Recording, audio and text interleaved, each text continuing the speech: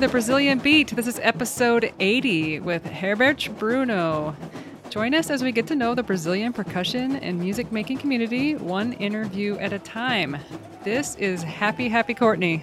And this is Very Happy Diana. Hello, and welcome to our latest episode where we have a new president. Woohoo! Yes, we could not be happier. Yeah. I know some of you guys out there are happy as well, So yeah, it's been a crazy couple of days since we heard the news, and we're quite excited. We actually had an interview the day, actually just like a half hour after the announcement. After we found out. Yeah. I think I was sitting here at my computer getting ready, and I saw the news. So we were a little bit jacked up for that. Yeah.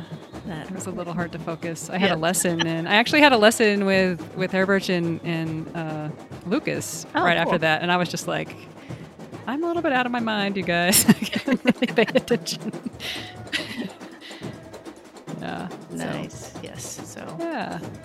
So today we have Hebert Bruno. He is the other half of DuettO. We interviewed Lucas Eduardo a few episodes back, and this is Hebert. He grew up in a family of sambistas. His mother made the costumes for the samba school for 15 years, and his father was on the organizing board. And this was at their neighborhood samba school. The name is So Você For. He started playing hipiki when he was 3 years old, and you guys have to go to our website, thebrazilianbeat.com/Hebert Bruno, and see this photo of him. He's a little tiny kid with a hipiki and a fantasia, all dressed up for the parade. It's amazing. Adorable. So go check that out.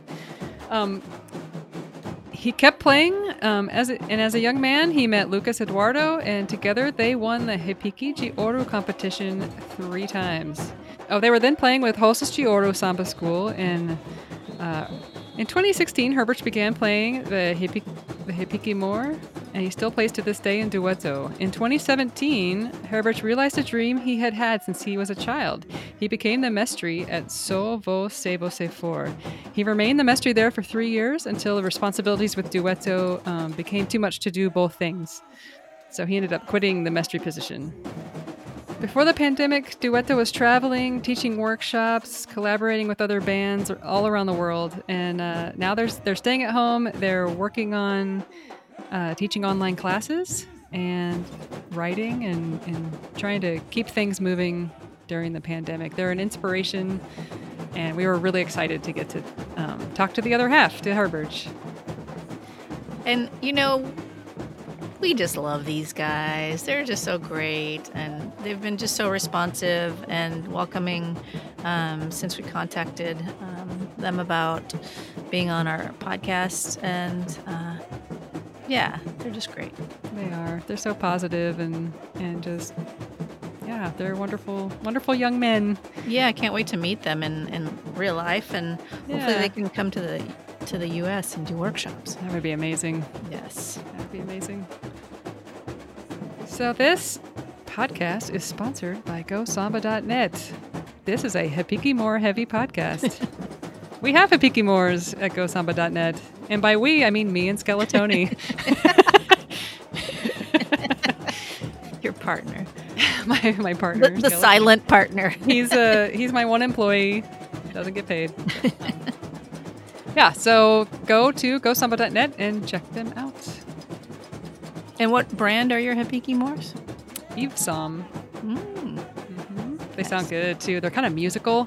That's one thing I love about the Hipiki More is that, the Hipiki is amazing too, but the Hipiki More I kind of fell in love with because it's got so much more tone and depth to it. It's more musical. I love the sound. Yeah. Nice. Yeah. Go check it out. So, do you like us?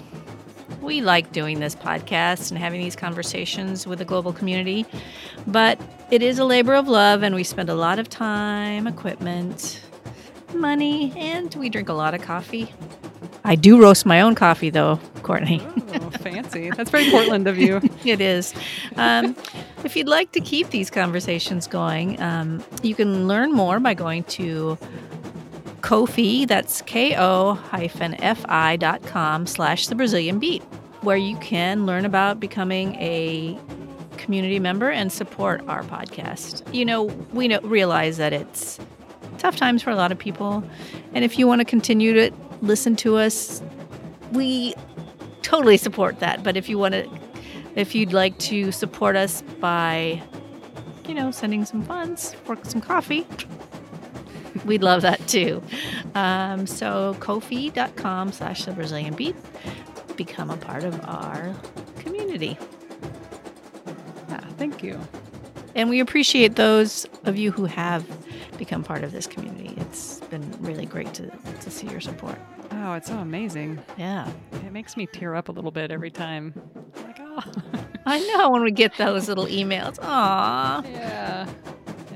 A free way to support our podcast is to go to your podcast player and give us a 5-star rating and a review.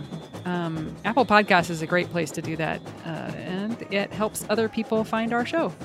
So thank you. Yeah, we'd love to hear back from you. Any reviews, feedback. Yeah. Don't be afraid. We won't bite. Help us get better. Yes, please do so. What was I going to say? Only 5 stars. Yeah. Yeah. All right, so we hope you guys enjoyed this interview with Hebert. I know you will, and we'll talk to you at the end.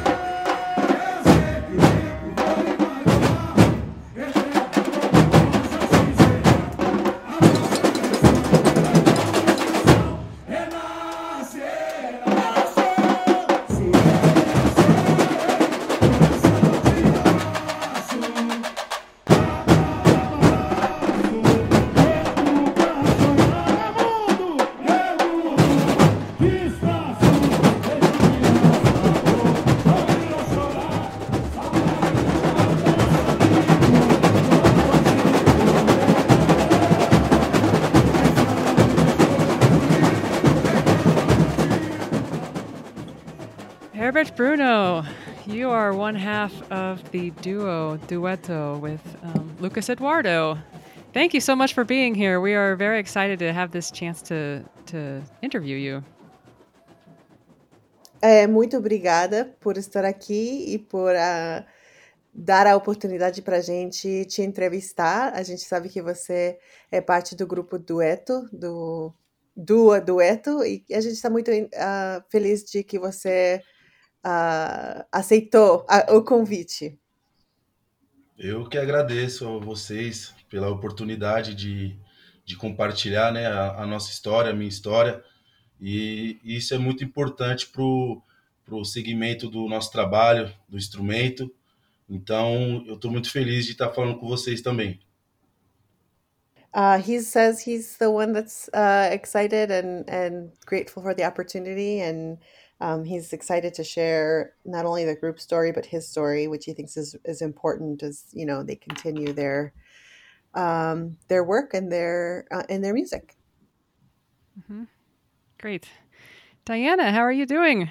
Good morning. I'm fine. I'm also excited to do this interview. So, yeah. Bem-vindo, Hebert. Muito obrigado.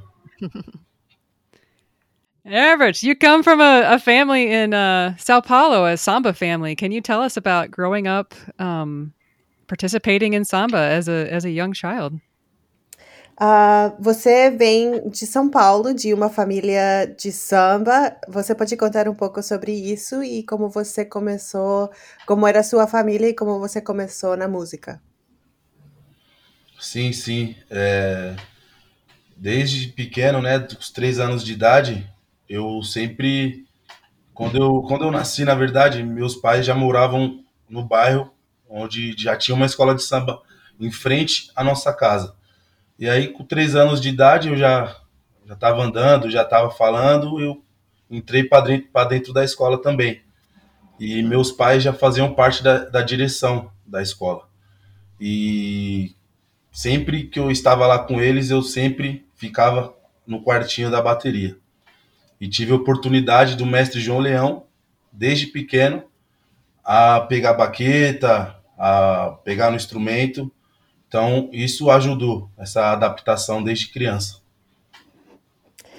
So he says that, yeah, he is from Sao Paulo, and he actually was introduced to samba around when he was 3 years old. His parents, he was actually, when he was born, they already lived in the neighborhood where he grew up, um, and his home was right in front of a samba school.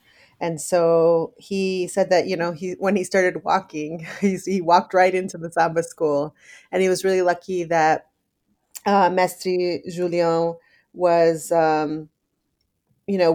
was the mestre there, let him, play, pick up instruments, pick up baquetas, and so he got introduced to it really early. And his parents were also um, on the samba school staff, and so they were very involved in it. Yeah.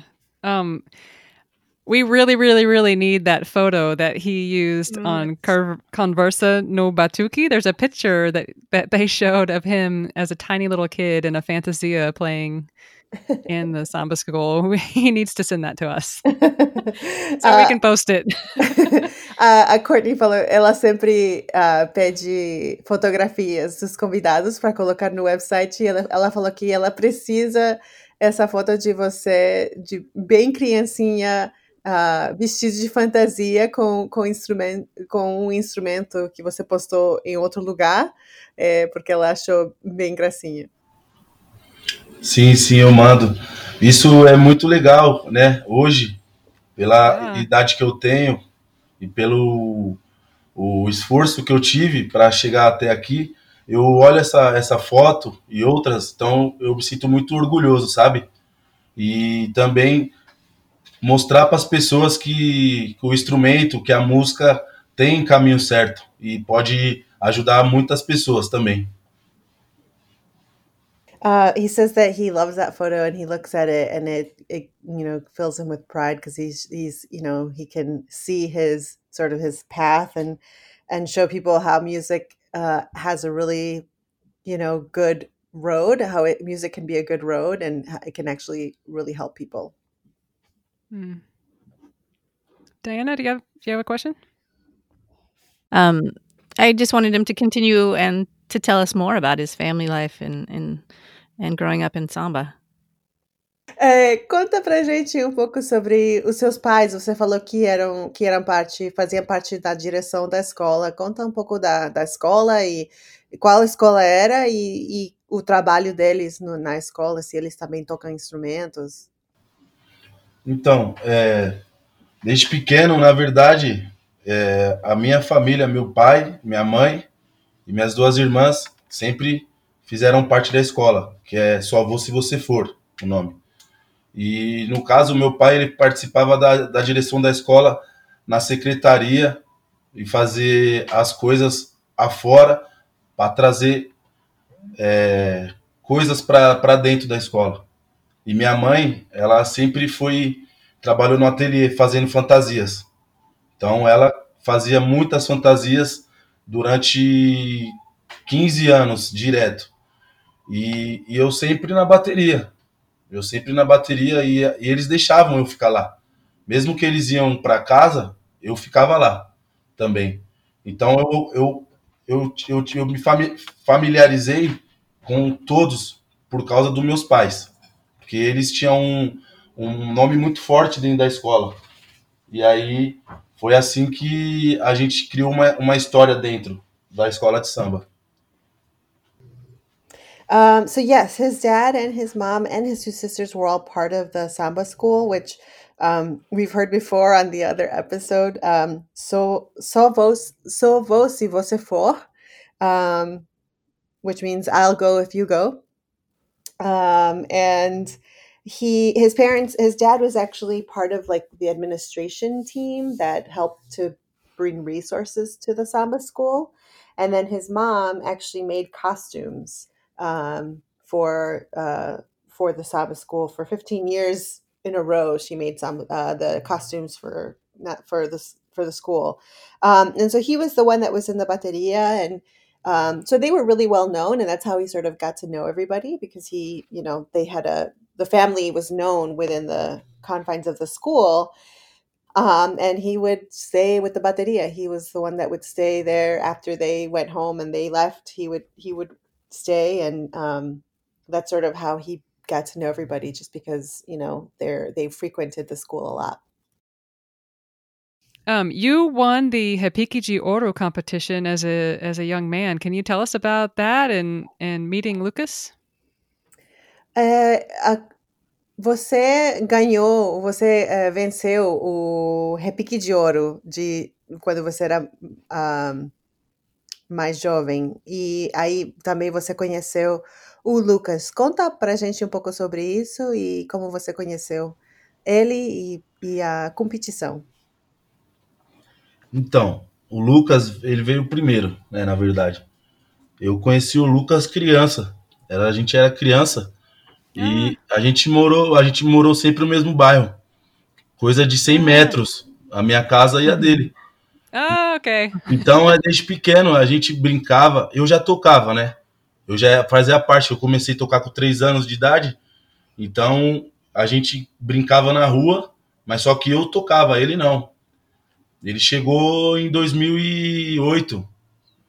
E quando ele chegou, eu já estava dominando o instrumento e também estava responsável como repinique base da escola. Foi aonde que eu vi ele tocando e puxei ele ali, como a gente já era amigo, eu ensinei ele muitas coisas. Então, ele tocou 2 anos comigo, quando ele chegou, e no terceiro ano, que foi em 2010, eu chamei ele para participar do Repinique de Ouro. Que legal. Repinique base, isso é exatamente... Repinique bossa, o Repinique bossa. Ah, o bossa, tá. Pode explicar um pouquinho sobre isso? Que é só para eu poder explicar bem em inglês. Tá. Quando eu falo Repinique bossa, eu era o único que chamava o samba nessa época, em 2010. Só tinha eu. Eu fazia as perguntas, as respostas, apresentações, eu ia sozinho com o Repinique, então eu conduzia a bateria toda sozinho. Aí quando o Luquinhas veio em 2010, eu ensinei muitas coisas para ele e a gente foi pro primeiro concurso, que foi em 2010. Ele foi junto, aprendeu e depois desse concurso a gente participou de mais 3. E aí ele foi e deu seguimento no trabalho que ele faz hoje também. Legal.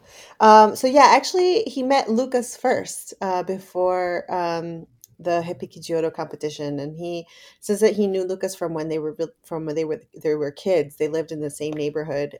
Their houses were about 100 meters apart. He already played because he mentioned he started playing when he was 3 years old, and so but they would play together, in the neighborhood on the street. And by 2008, when Lucas came to play with him, when they started playing together, he already was dominating his instrument. He was already the hepiki bossa, which is the hepiki that calls in the samba and that does the lead that does all the calls. And so he really sort of showed him a lot, everything he knew. And because he knew him from the neighborhood, when he saw him playing at the school, he sort of, said, let me show you what I know, and sort of took him in and under his wing. And so then, from there, they just started playing together. And then he invited him to come to the Hepikiji competition. And that was in 2010. So yeah, he has known Lucas for quite a long time. Yeah, wow. E daí a competição, a primeira foi em 2010? Isso, a primeira foi em 2010. E aí, o Luquinhas, ele tinha acabado de chegar no instrumento e foi incrível que tudo que eu passei para ele pegou e sem medo, ele foi lá comigo e a gente disputou com mais 10 duplas, 12, né, na verdade. E aí a gente foi o último a se apresentar nesse dia e quando a gente tocou, tava a minha família, tava a família dele, estavam nossos amigos. Então foi muito importante esse primeiro ano. E aí depois, 2011, a gente participou também, mas a gente não ganhou por um acontecimento que teve, né? Que na verdade não achamos justos. E aí em 2012 e 2013, como a gente já estava mais experiente e o Luquinhas também já tinha evoluído bastante, então tudo que eu criava, ele conseguia pegar com muita facilidade, então foi fácil. 2012 e 2013 a gente disputou e a gente ganhou também, porque a gente criava muita coisa diferente, coisas que as pessoas nunca tinham visto. Então, isso foi muito importante. E em 2010 a gente ganhou dinheiro. Primeiro concurso, R$ 1.000 a gente ganhou também. Então, foi uma coisa que agregou muito pro dueto, que a gente nem imaginava que ia acontecer. E o dueto já aconteceu aí, mas a gente não sabia. Então, acho que isso foi um caminho muito importante para a gente. Que legal. So just so it's clear, Lucas started playing in 2008, and in 2 years, he was taught enough by Heberti to be able to win the Pikachu contest. Good night. And yeah. And so he had just started playing, but he was like really quick to get stuff and to really understand things. So they went up against 12 other teams of two, and all their friends and family were there. And so it was really exciting that they actually won in 2010. And in 2011, they didn't win, but he says it was due to some kind of technical thing that they didn't even think was fair, that they had been called on. And then they won in 2012 and 2013. And so he said that it was like, for them, he would be the one to sort of create ideas, and then Lucas would pick it up like super fast. But he said that the win in 2010 was sort of instrumental, because not only did they win, but they also won money. They won 1,000 reais, and so it was really important for them to sort of they see it as like the beginning of the road to what is now DuettO, and like what they've been able to do with that. So yeah, 2 years. That's pretty Wow. impressive. Holy cow, yeah. I guess I didn't realize that they competed in the Hipikiji Oro as a team. I thought that was an individual, like a competition just for like individual players. Beth, o Repique de Ouro é só para duplas, ou tem diferentes categorias que você pode fazer de individual, de dupla, de... Como é, Sim, como é tem. exatamente? Tem o individual, a dupla e o trio. E em 2010, eu participei no individual também, e na dupla. E eu fiquei em primeiro lugar no individual e na dupla também, mas só que a organização, eles não iam dar 3 Epinics, né? Então eles preferiram que a dupla ganhasse do que eu ganhar. E aí foi bom porque cada um ganhou um Repinique e cada um ganhou R$ 500. Mas eu participei no individual também e fiquei em primeiro lugar. E eles trocaram. Caraca! Eu acho injusto. Você deveria te ganhar tudo. Se você ganhou, né? Pois é. So so anyway, I got the nervous laughter, coffee laughter. So in 2010, he actually did compete. The Hipiki Judo has 3 categories, like an individual category, the double that the duo that they did, and they have a 3 too. So like 3 people can do like an arrangement as well. And actually in 2010, he won the individual and the duo. And the organizers were like, no, you're not going to get both prizes. Aww. So they like let the duo win, and they gave the spot for the individual to someone else. I don't think it's fair either. I think it's how does it feel? How does the individual winner feel is what I'm wondering. Yeah. Like he only won because right. they didn't want to give it to him. So. Anyway, so yeah, so that's the setup of the Hepiniki Chioro. Gotcha. Diana, do you have a question? Yeah, so he mentioned that this was the kind of the initial, the start of DuettO. When did they actually start working together as this group, per se? Então, Herbert, você falou que foi que 2010 que você ganharam foi meio que o começo do caminho do grupo que agora é DuettO. Como você começou o DuettO? Foi quando depois de que vocês fizeram a competição e como foi essa evolução do grupo? Então, quando a gente participou dos concursos, o Luquinhas tocava no Rosas de Ouro já, e eu tocava na Tom Maior. Então, eu tive pessoas na Tom Maior que me ajudaram muito na minha evolução. Eu evoluindo na Tom Maior e o Luquinhas evoluindo no Rosas de Ouro, com essa bagagem, né, dos concursos. E em 2014 eu fui tocar no Rosas. Foi quando a gente se juntou e a gente começou a fazer as coisas que a gente fazia nos concursos na quadra do Rosas, com a bateria e com a quadra cheia. Então ali despertou muitas pessoas e aí a gente falou, caramba, as pessoas gostam do que a gente faz, né? Eles ficam malucos, então a gente precisa continuar e melhorar, né? O que a gente fazia em 2010, 11, 12, 13, já ficou para trás. Agora a gente precisa colocar mais coisas difíceis, coisas que as pessoas nunca viu. E aí, a partir de 2014, que a gente começou a aprimorar o nosso trabalho, nossos solos. E em 2016, a gente oficializou o dueto. A gente falou, a gente precisa ter um nome. Não pode ser só o Hebert e o Lucas do Rosas. A gente precisa ter um nome, uma camisa, um boné, uma página na internet. Então, a gente começou a pensar mais nesse projeto em 2016. In 2014, so around the time, like after the competitions that they won, they were at separate samba schools. Alberto was at Tom Maior, and Lucas was at Rosas de Ouro. And in 2014, Alberto went over to Rosas de Ouro, and they started playing together. But by this time, they've been at the competitions, they've been doing things together, playing together, coming up with arrangements that Alberto came up with.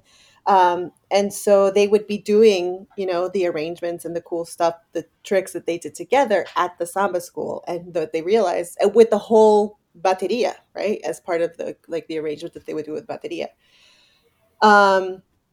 And like the ideas that they came up for with the competitions, they would share them in this bigger, arena, in this bigger space. And so what they noticed is that people loved it and that people were like, what is this? Like they were super excited about like these cool things that they were doing.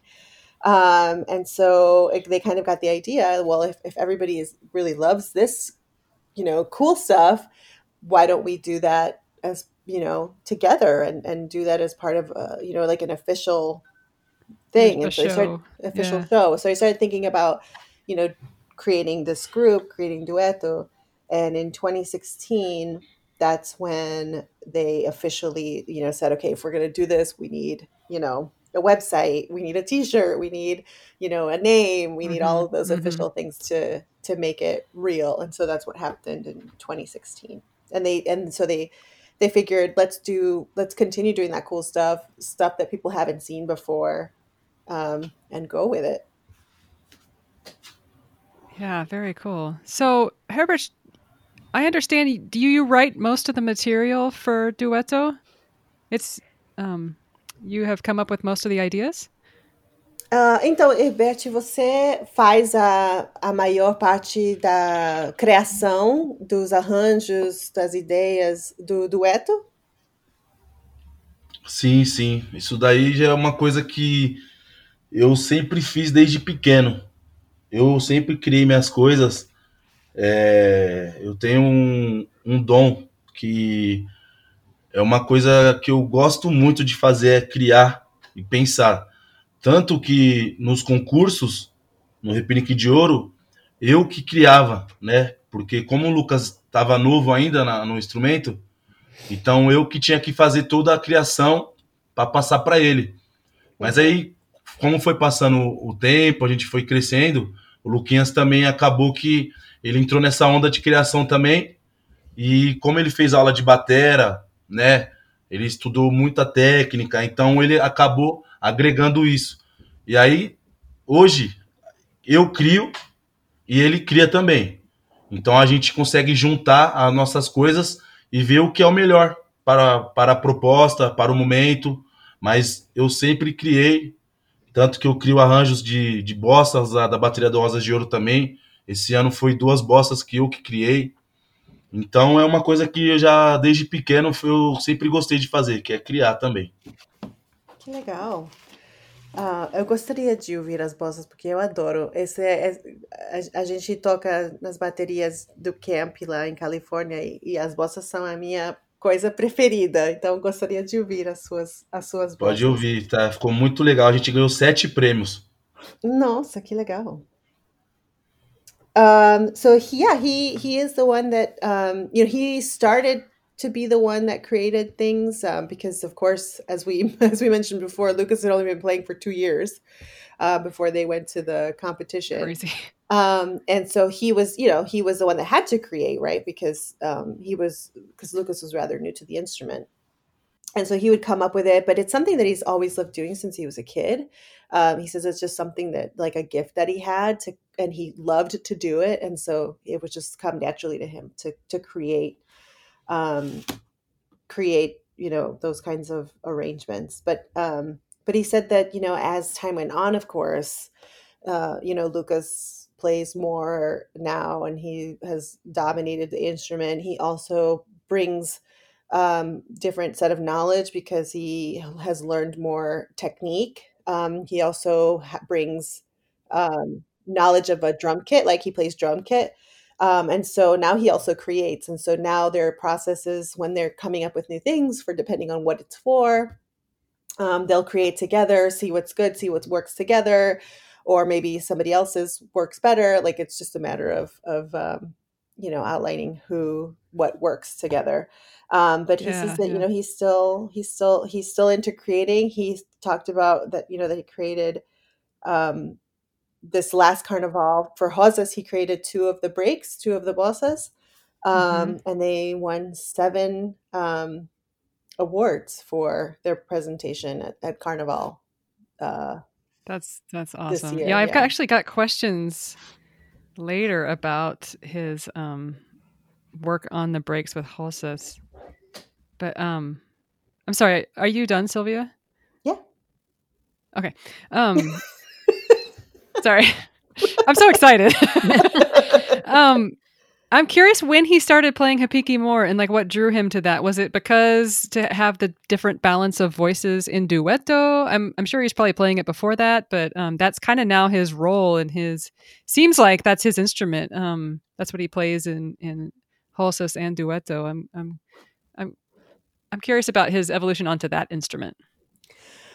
Então, Courtney tem curiosidade de a sua evolução no instrumento. Quando você começou a tocar o repique mor e se você agora você toca repique mor também na escola de samba na Rosas. Então, como é que você chegou a tocar esse repique e a evolução dos seus instrumentos, né? Dos instrumentos que você toca. Então, o repinique de 12 polegadas, que é o repinique tradicional, eu toco ele desde os 3 anos. E aconteceu os concursos, né, do repinique de ouro. Eu também estava tocando ele junto com o Lucas. E em 2016, o Rosas de Ouro falou de um tema que tinha a ver com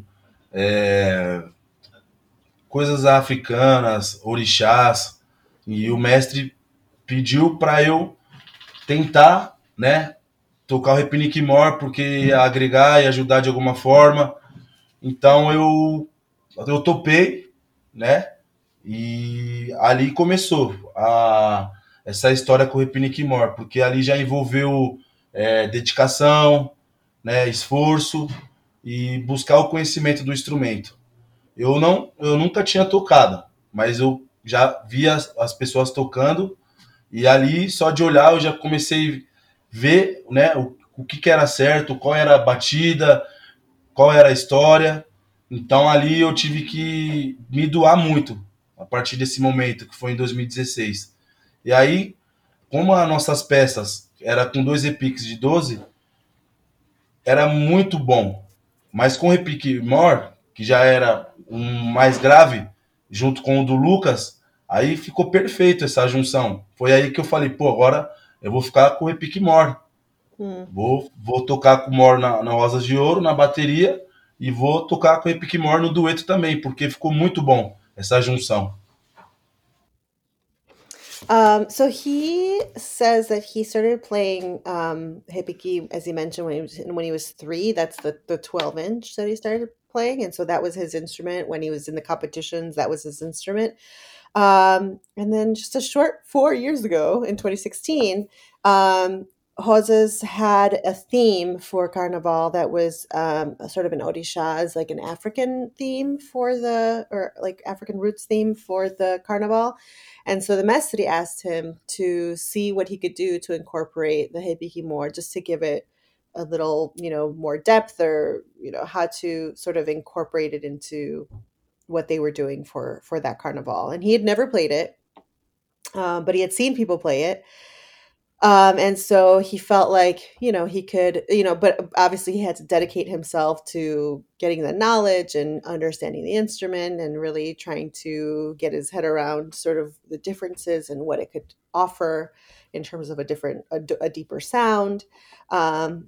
And so as he started to sort of play with it and understand the role within the arrangement of hepikis, he loved it. And he was like, this is the way that it contrasts with the regular hepiki, makes a difference. And, it could make a difference in how we play with the arrangements for DuettO too. So since then, he sort of, that's his instrument now. But it wasn't that long ago either. Yeah, really. Well, yeah, it's in the United States, the hipikimor is not very common, but people are learning about it. Can you tell us about the drum he plays and the head that he uses, and tell us about his setup? Então, o hepikimor aqui nos Estados Unidos, nas pessoas que tocam percussão brasileira, bateria, não, o hepikimor não é muito conhecido, né? A gente só agora estamos começando a entender esse instrumento, ou conhecer o instrumento. Pode falar um pouco sobre what was the question there, Courtney? The setup of like... Yeah, just curious about like some technical nerd stuff. A Courtney tem a curiosidade de técnicas, como o tipo de instrumento que você usa, a pele que você usa, o setup, sabe? A coisa técnica do instrumento. Sim. Então, na verdade, o Repinique Mor, ele começou no Rio de Janeiro, né? A bateria da Beija-Flor, cubinho percussão, há muitos anos atrás. E ele nunca foi um instrumento de uma ala na bateria, sabe? Igual o repinique normal. Ele sempre foi tocado por 3 pessoas. E aí, no ano de 2009, 10 em diante, ele foi para a bateria da Unidos da Tijuca com o Vaguinho do repique, levou para lá, criou uma ala. Então, ali que o pessoal das baterias começou a ver o repique mor com outros olhos. E aí em São Paulo a galera adotou essa parada de repique mor. Então, assim, em 2015 ele chegou na Tom Maior, o repique mor, mas eu não tocava.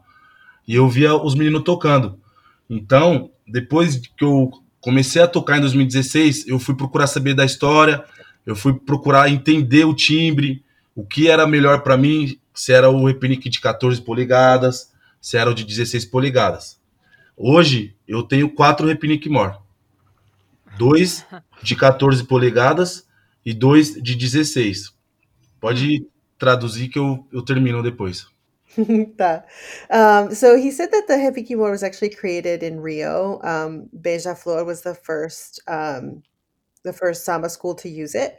It wasn't, but it wasn't a section, right? Like the other instruments, it was played by 3 people that sort of played within, the rest of the hipiki ala, the section. Um, in 2009, 2010, Vaguinho do Repique from took it to Tijuca, and he actually created a section of Repique Mor. And then in 2015, that's when it got to Tom Mayor, but he didn't play it. He watched other people play it. But again, that was the next year is the one where the Mestre asked him to sort of incorporate it more and to make an arrangement for the theme that year. And so that's when he sort of started to understand the timbre and sort of what it offers. And so now he has 4 of them, 2 14-inch and 2 16-inch. Pode continuar.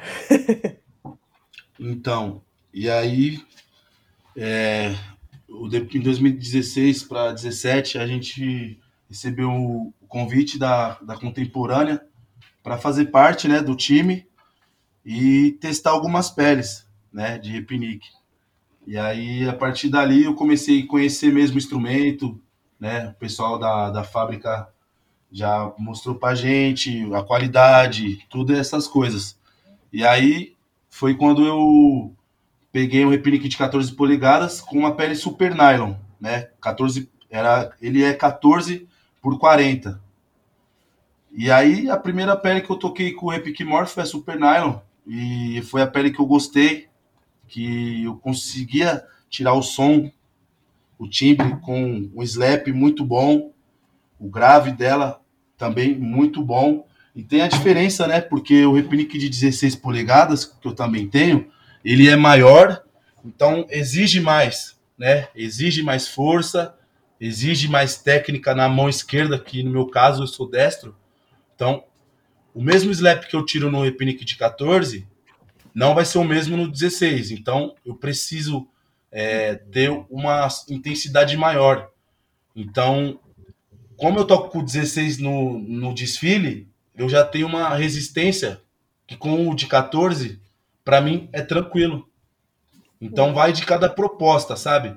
Na bateria, no geral, eu preciso um Repinique de 16 para ele poder sobressair e eu vou conseguir fazer com que as pessoas escutam. Agora, pro dueto, gravação, apresentação, eu levo de 14, porque aí ele vai suprir, né, tranquilamente. Mm-hmm. So in 2016 and 2017, he was actually invited by Contemporánea, the drum manufacturer, to help test heads for their Hepikimor. And so the factory, invited them, showed them the quality, like the manufacturing process, all of that. And so after that, he started using the super nylon head on the 14-inch Hepiniki. He said it was 14 by 40.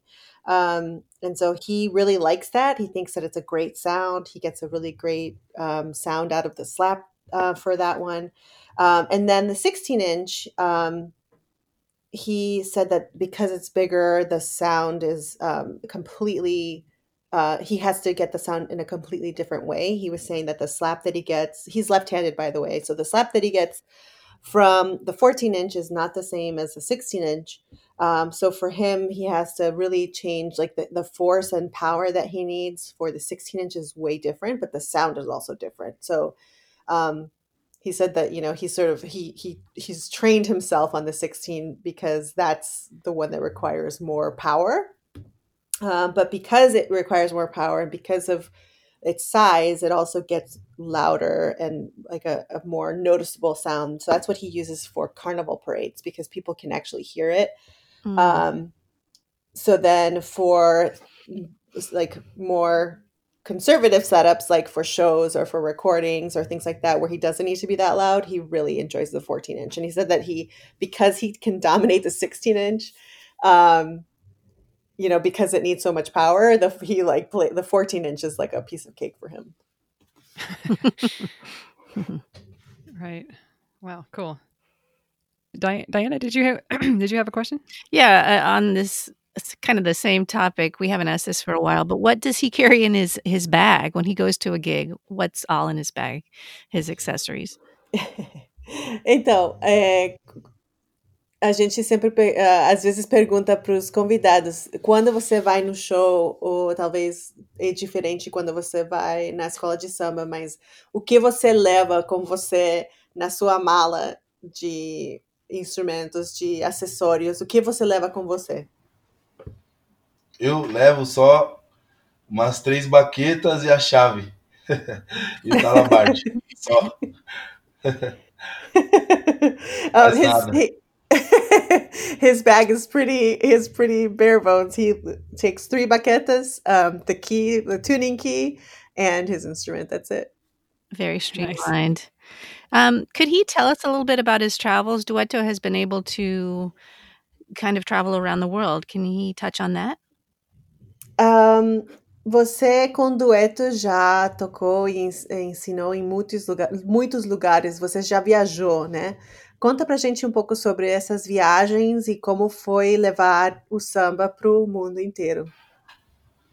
Meu, foi uma experiência muito legal, muito, muito especial. E ao mesmo tempo fica aquela coisa, você fala, caramba, mentira, né? Tipo, como assim? Mas isso tudo foi fruto do que a gente plantou, né? Desde de criança, envolve amizade, envolve dedicação. Então, quando a gente estava no avião, na primeira vez que a gente partiu, que ele subiu, ali caiu a ficha, sabe? Eu, tipo, pensei, caramba, a gente tá indo tocar em outro país. Então, a partir do momento que a gente saiu do Brasil, ali eu pelo menos já levei dentro de mim uma responsabilidade muito grande, né? Que a gente tinha que fazer um ótimo trabalho. A gente não estava indo para curtir, não para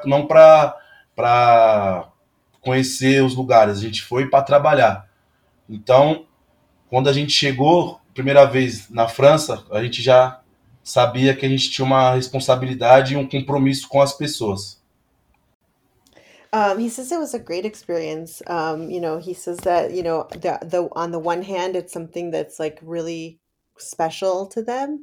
But also it's something that he sometimes stops and is like, wow, like we've gone to other places to play and to show our music. And so he says he can't believe it. But then um, at the same time, he knows that part of that, that sort of ability that they've been able to go out and play is that they did it with dedication to the instrument, and also the friendship that he and Lucas have created. It's sort of like this, and this is my words, but like a tornado of positive energy, right? That has like created this ability for them to travel. And so he says that the first time that the plane took off, he was like, wow, we're really doing this. We're really going to another country to play. Um, and so he said that it was a big responsibility, that he felt like he had a commitment to the people that he was going to play for and teach. And that it wasn't just about having fun or getting to be a tourist. It was about having commitment to the people that were bringing him there, to, you know, uh, to learn and to hear the music. And the first place that they went was France. So he said that, it's he feels a big responsibility to do his best and show his best when he travels. Nice. Nice. That's nice. That's a cool story that's taken them, that like friendship and love for the drum has taken them around the world. That's cool. Mm-hmm. We talked to Lucas about this, but I loved the breaks from Rosas de Ouro this past Carnival, and Lucas told us that Herbert had written two of those, which we touched on earlier in this podcast. But yeah, can you tell us about that? I I loved those breaks. Let's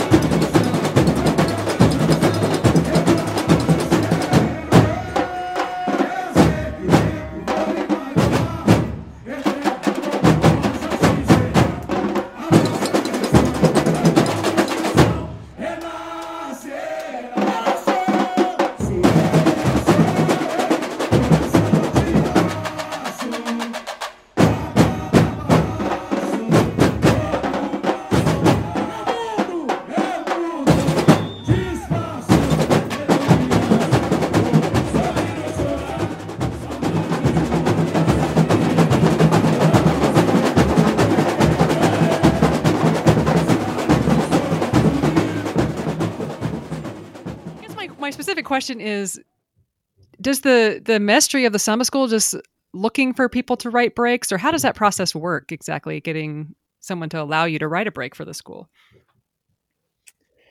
Okay, let me write this down. Yeah, sure. I told him earlier, I was like, the buses are my favorite part. I want to hear them. Então, theirs were awesome this year. Herbert, falando das bossas, a Courtney queria que você soubesse que ela ama todas as bossas do carnaval do passado, né? Que ela amou as bossas da Rosas. Mas ela queria saber um pouco sobre... E ela sabe que você já falou pra gente mais cedo que você criou 2 das bossas. Acho que essa pergunta tem 2 partes.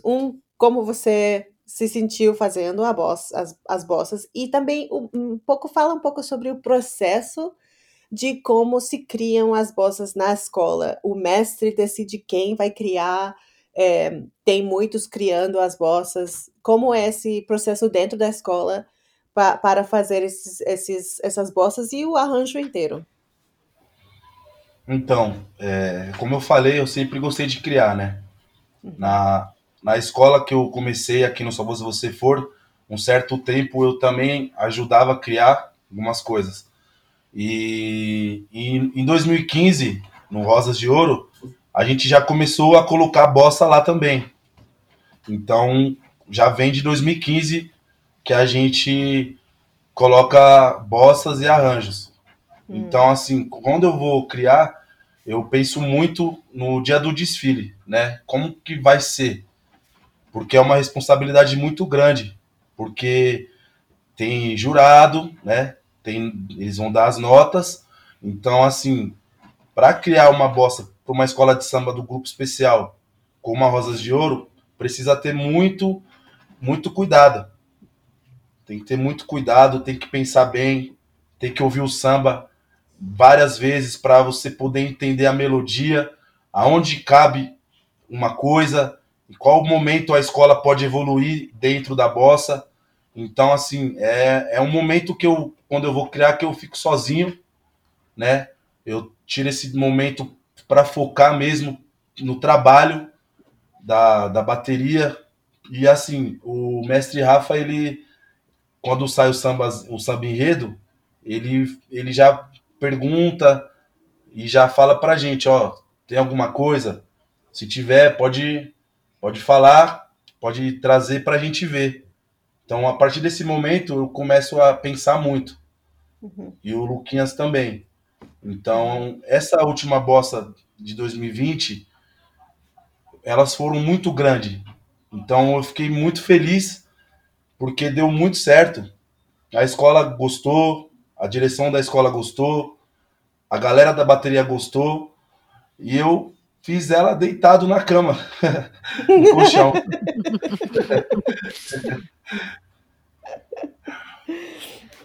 Soa tão fácil, né? Tão fácil que você até estava deitando.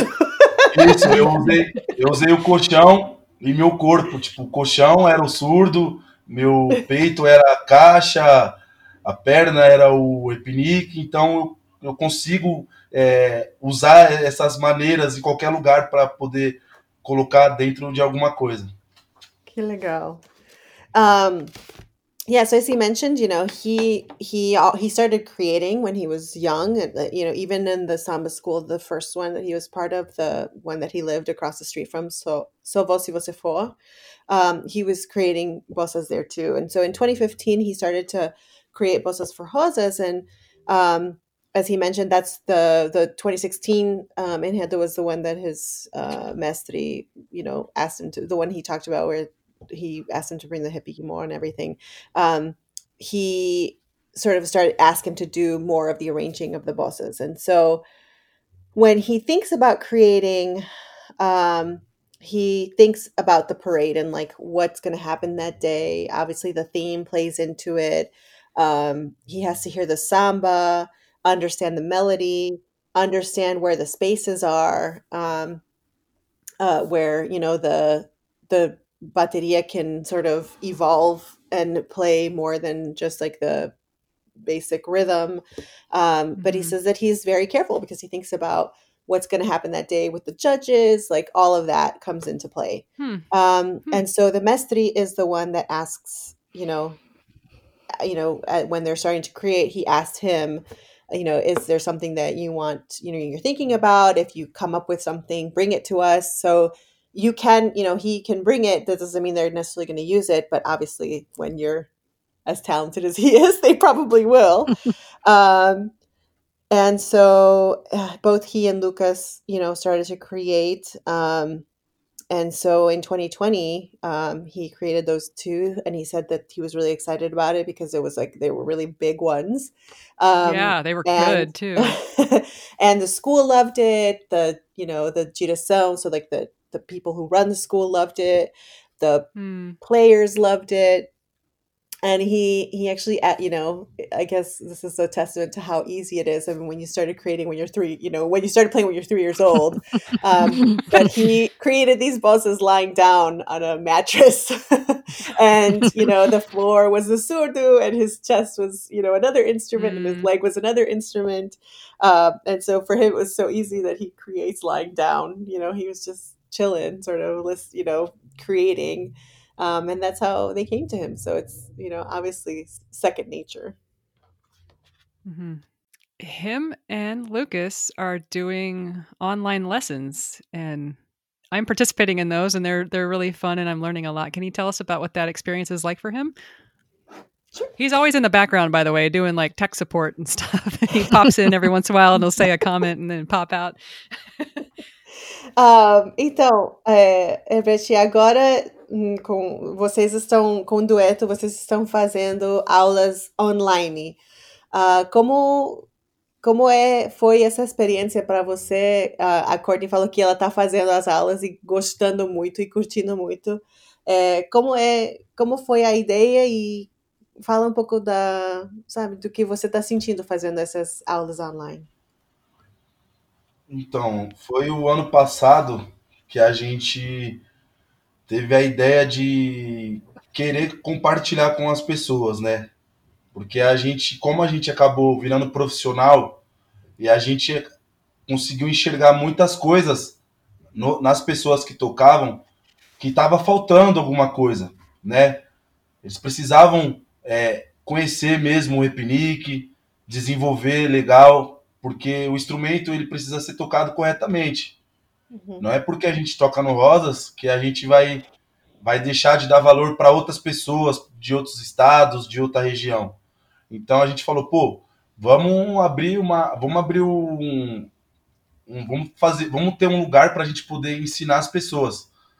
E aí a gente teve a ideia de fazer essas aulas em outubro do ano passado. Foi num estúdio aqui próximo, aqui na cidade.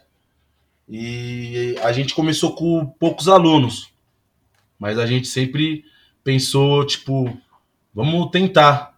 Hoje a gente está começando com 20, mais para frente a gente vai ter 30, 40, 50. E como a gente viajou para dar aula, a gente fazia workshops aqui no Brasil, isso ajudou muito. Então as pessoas viu o nosso trabalho como workshops, viagens, eles acabaram acreditando no DuettO, na proposta. E assim, hoje a gente está muito feliz porque além de ensinar as pessoas, a gente cria família, cria amigos, né? Então, assim, às vezes a pessoa não está num dia bom, a gente conversa, fora aula, né? A gente quer saber como a pessoa tá, como que foi o dia dela. Então, para a gente hoje, o mais importante é ver o desenvolvimento e também ter as pessoas como um amigo. Então, para a gente hoje é uma alegria muito grande poder compartilhar isso. So he said actually they had the idea last year of starting sort of this studio classes, and so they got in October of last year, they got a studio and decided to start actually showing how to play because they played so much professionally around the world, and they've also interacted with a lot of musicians. He said that sometimes even in the samba school there can be people who play really well, but then maybe there's like a technique issue or like playing things correctly. And so he's like, just because we're part of the samba school doesn't mean that we can't play with the right technique, right? With the right the and learn more about the instrument. And so he felt like there was something missing, like almost like a piece missing for those professionals who wanted to take it a step further and really sort of go deep into the instrument. And so they had this idea to do the studio classes. And so the first time he said that not many people showed up, but he's like, if we keep going, more people will show up. We'll get 30, 40, 50 students. And because they've done workshops around Brazil and around the world too, he feels like people trusted what they were going to offer because they believed in, what they were trying to teach and sort of their experience.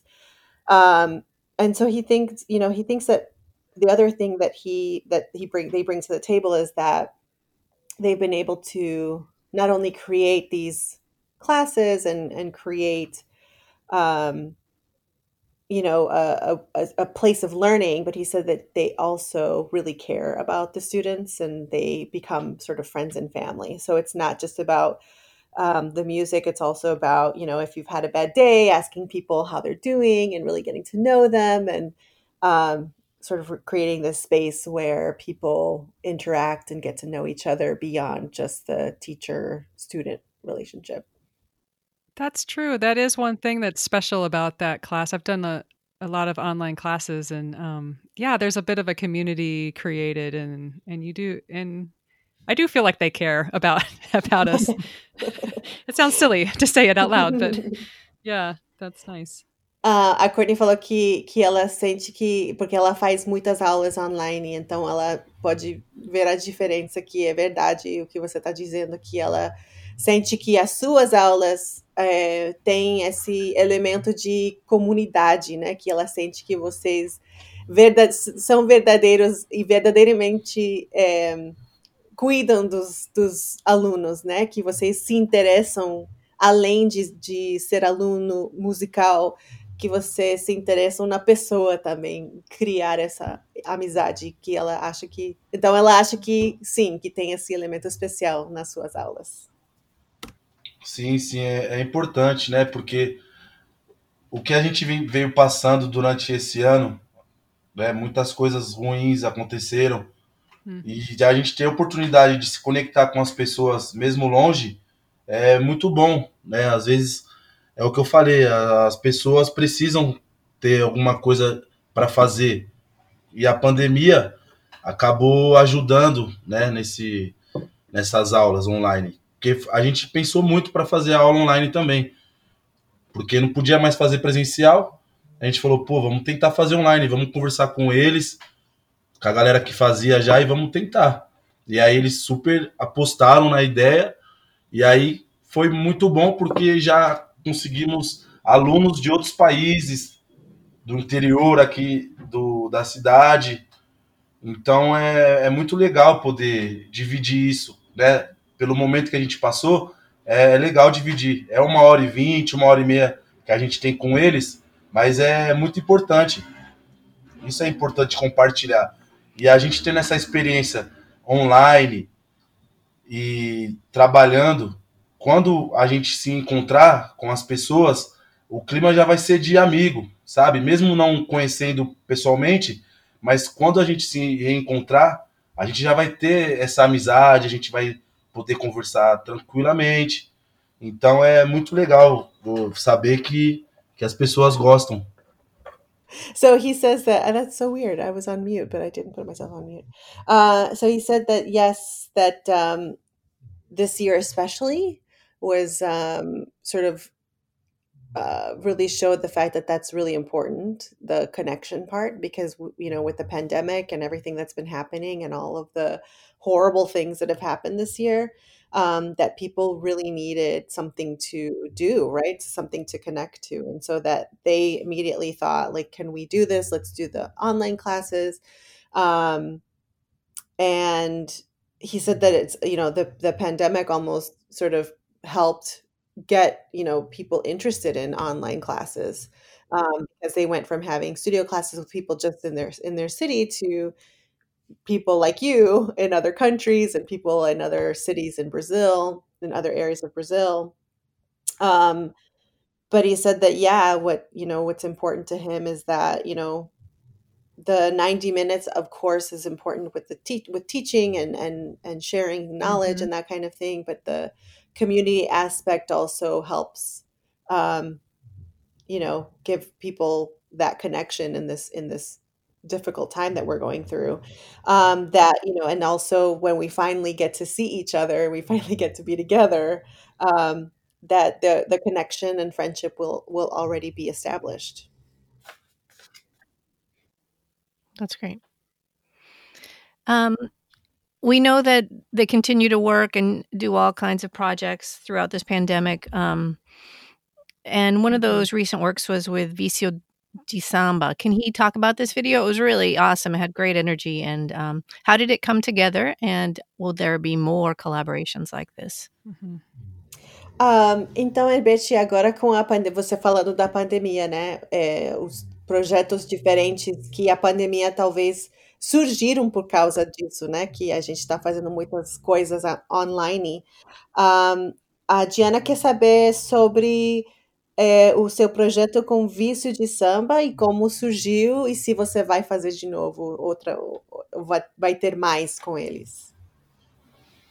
Então, o vício de samba, na verdade, eles também usaram esse tempo da pandemia para juntar eles lá, que é os meninos, e começaram a tocar e começaram a divulgar na internet. E esses meninos do Vício de Samba, eles moram aqui também, no bairro. Então a gente conhece eles desde criança também. E cada um deles é músico e tocaram em vários grupos de pagode diferentes aqui na cidade. E aí quando eles se juntaram, fizeram todo esse trabalho que eles estão fazendo, jogando vídeos, e a gente que mora aqui, eles convidaram eu e o Luquinhas para fazer uma participação em um vídeo. E esse vídeo foi bem onde a gente nasceu, ali na quadra da escola de samba, só se você for, na parte de fora. Então, o que a gente quis, eles convidando a gente, foi tipo para mostrar para as pessoas essa união, né, do bairro e também fazer música, fazer samba. E então, por a gente já conhecer eles e eles saber do nosso talento, que é o Epinique, para eles ia agregar muito na música que eles mandaram pra gente. Então a gente criou também o arranjo e os breaks do vídeo, entendeu? Que Então, legal. assim, foi muito bacana. Acho que foi um dos vídeos mais bacanas que eu vi esse ano. A galera gostou muito, teve muita visualização. E eles convidaram a gente de novo para participar do DVD. Tá em processo de ideias, eles estão pensando, mas já recebemos convite para fazer outro vídeo. Na verdade, é o DVD. Que legal. So yes, he actually, the project with Visu de Samba, he said that those guys are also part of the area where they're from the same city and in the same neighborhood. And they played, all of them played with different groups, pagode groups in the area. So they've known each other a long time. And so they invited, Herbert and Lucas to be part of this video. And it actually was, the point was to show the unity of the neighborhood. And actually, it was actually done in the outside part of the headquarters of the samba school, his first samba school, So Você For. And so the actual recording was done at the Quadra, the HQ. And so he said that they created the breaks for that and part of the arrangement. And he said that he was really excited about it, that the video was like really cool, got a lot of views. And so that the project does continue because they actually got invited to do another video as part of the DVD that they're coming out with. So yeah, so they're going to continue that partnership. It was such good energy. I just watched it over and over again and reposted it.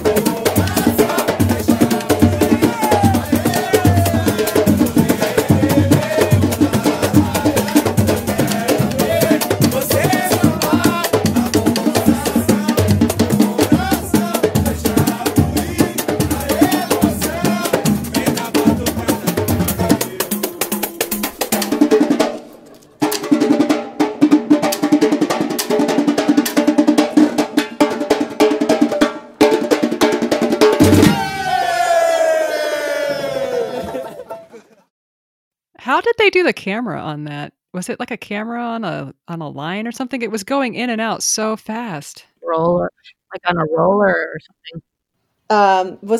Herbert, você sabe como eles fizeram a gravação? Que a Courtney falou que a câmera era muito, muito rápida, que ela não sabe como fizeram. Tinha um menino, é o Deluca o nome dele, ele que fez a filmagem. Então, quando a gente começou a tocar, ele ficava andando muito Uau. rápido mesmo. E cada parte ali, que nem o repique fez uma coisa, o tantão fez outra, ele já ia direto no instrumento certo, na hora certa. Right. E aí, quando todo mundo tocou, que juntou, aí ele pegava todo mundo. Mas cada parte da bossa ali, do pagode, do samba, ele já ia na pessoa certa que ia fazer. Então, para ele é um trabalho, também uma responsabilidade grande, né? Porque o vídeo precisa sair bom para as pessoas. Então, para ele é muito cuidadoso fazer esse lance de você estar ali pegar o instrumento, a mão da pessoa que está fazendo, trocar para outra, porque, na verdade, o arranjo do pagode que a gente criou é coisas que a gente faz na bateria. Então era diferente para eles. Então Uhum. o De Luca que filmou, para ele também foi uma experiência nova, talvez. So that's super cool. I haven't seen this video. Now I have to see Oh this my gosh, video. it's so fun. So he said that the guy that did the filming is named DeLuca, and he actually did. He went in, he would do fast filming and shots of each instrument. And so he would sort of walk around and, go really fast toward each instrument when they were when it was their part. And then he'd obviously in the different other takes get takes of all of them together. But yeah, it was him basically walking around. So he said it was a really big responsibility for him because he had to get everything, you know, Yeah, he must have been moving so fast. yeah. And he said the other thing is that, they basically did what is normally like a bateria arrangement for bateria into a pagode. And so that for him, it might have been, it might have been something completely different too. And um, so he's obviously the result was amazing, but yeah, it was the work of this guy that had this idea to do it that way. Yeah, we'll post a link to it, but for people who haven't Yeah. seen it, they're all in kind of a half circle, all the players. And this guy, every time someone takes a bit of a solo, he's just right up in on them. And then he moves back out, and then he goes right up in on the next person who's doing like their feature. And it's all really smooth. He must have one of those gyroscope things, but I thought it was on like those fishing line ones. They put them on like fishing poles and move them in I and thought out. it was on a roller or something. Yeah. 'Cause It's so fast. so smooth too. It's smooth, yeah. That's Anyway. the thing. So we liked it, and I just forwarded it to you, Sylvia, on Insta. Awesome. I wanted to ask him about working as a duet. Obviously, he and Lucas are very close, and they've been working since they were kids. I'm sure they have their fights and whatnot, but how is it working as a duet this tightly for so long? Herbert, você já trabalhou com o Lucas muito tempo, né? Vocês se conhecem muito, muito tempo e já tocam junto há muito tempo. Como é para você ter esse dueto com ele? Eu que já fiz parte de um grupo também de música, sei que às vezes tem esses desentendimentos e tudo isso, mas vocês têm uma amizade tão boa. Como é que vocês trabalham juntos? Como é que vocês levam essa relação tanto profissional como pessoal? Na verdade, eu fico orgulhoso, né, por ele. Porque da mesma maneira que teve pessoas que me ajudou quando eu estava começando, eu também ajudei ele de alguma forma. Mas a amizade veio primeiro, né? Então, assim, hoje não, né? A gente sempre teve uma amizade muito tranquila. A gente nunca se desentendeu nenhuma vez, né? A gente Legal. tá sempre junto, ele vai na minha casa, eu venho na casa dele, eu conto os meus problemas para ele, ele conta os problemas dele para mim. E a mãe dele também é muito legal, a família dele, a minha família também gosta dele. Então, o que a gente passou lá atrás, o que eu pude ensinar para ele, foi tudo dependia dele, né? Então, hoje ele para mim é o número 1, né? Para mim ele é o número 1 por causa da dedicação dele, né?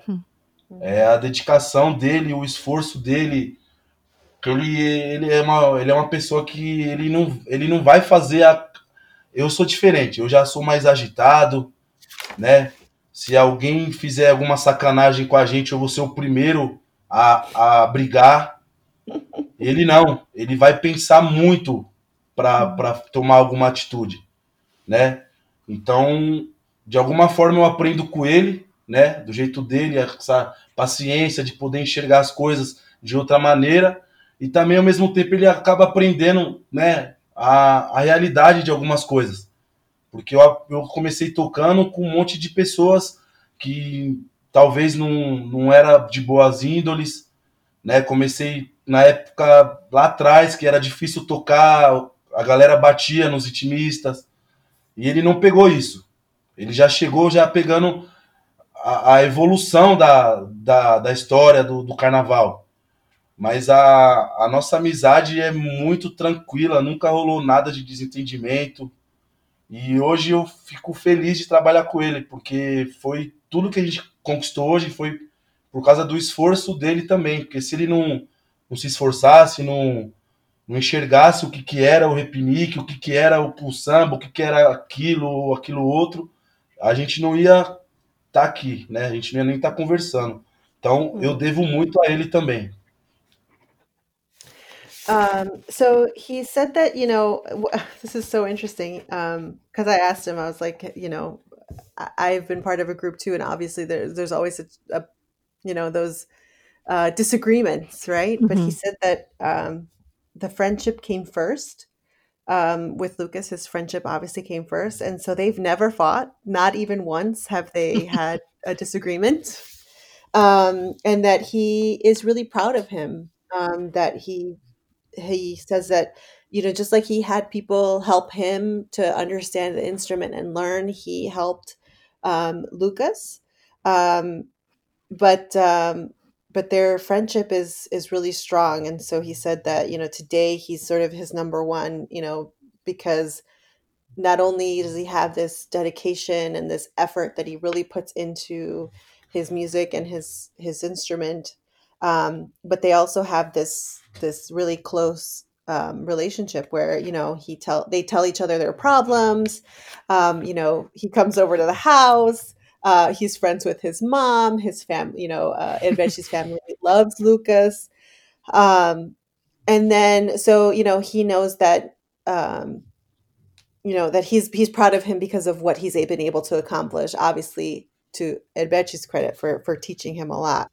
But at the same time, Edveshi learns a lot from Lucas too. He said that he's the more hot-headed of the two. So if somebody does something to them, in the musical area where stuff can happen, he's the first one to sort of, get out there and be ready to fight. But that Lucas is the more calm one, the more thoughtful one, the more patient one, that sort of takes a step back and tries to get to the reality of things. And so he sort of learns a lot from Lucas on sort of that his way and how he deals with things um, in a more tranquil way. And that, he also is, he's really thankful for the fact that they play together, because um, not only because when Edvechi started playing, he said that he didn't always play with the best people in terms of not talking about technique or about skill, but just like about, the way that people play, or like the way that people are. He talked about how there's different mestres or leaders that actually hit their players, right? Whoa. Actually physically hit them. And so he's grateful for the fact that, with him and Lucas, it's just like this great relationship. And so he is, he has this positivity as part of his music. But then he also says that he's grateful to Lucas too, because if it wasn't for his dedication and sort of what he was able to learn so quickly, and evolve in such a great way, that he wouldn't be talking to us, right? Because DuettO would not exist. So he owes him a lot too. What does he see as the future for DuettO? You guys have traveled the world. Obviously, there's a pandemic, but once things calm down and open up, what does he see as the future for the group? Obviamente, agora com a pandemia, você sabe, a gente não pode viajar, e Mas vocês já viajaram muito, vocês já tocaram em muitos lugares. Como você, talvez depois da pandemia, como você vê o futuro para Dueto? Quais são os seus sonhos para o grupo? Como você vê o futuro do profissional de você? Ah, a gente pensa muito, né, lá na frente. Mas primeiro a gente quer fazer acontecer hoje, né, no momento, na verdade.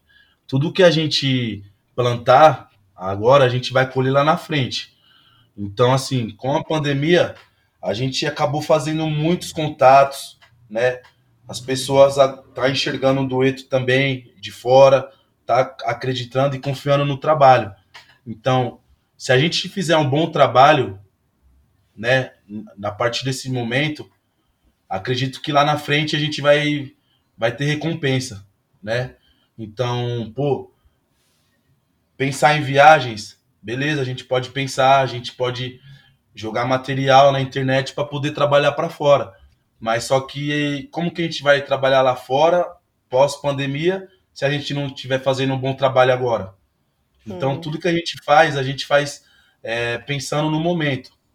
O que vai acontecer lá na frente a gente não sabe, né? Mas a gente acredita que a gente tem chance e potencial para colher bons frutos lá na frente, que é deixar a nossa família confortável, né? Poder ter uma boa vida, não boa vida em questão de dinheiro ou material, mas assim, em paz, né? E com tipo pensamento de missão cumprida, se sentir bem, sabe? Com o que a gente com o que a gente faz. Então, acho que o pensamento do futuro é esse, poder trabalhar, conhecer pessoas e poder dar uma boa vida e segurança para a nossa família.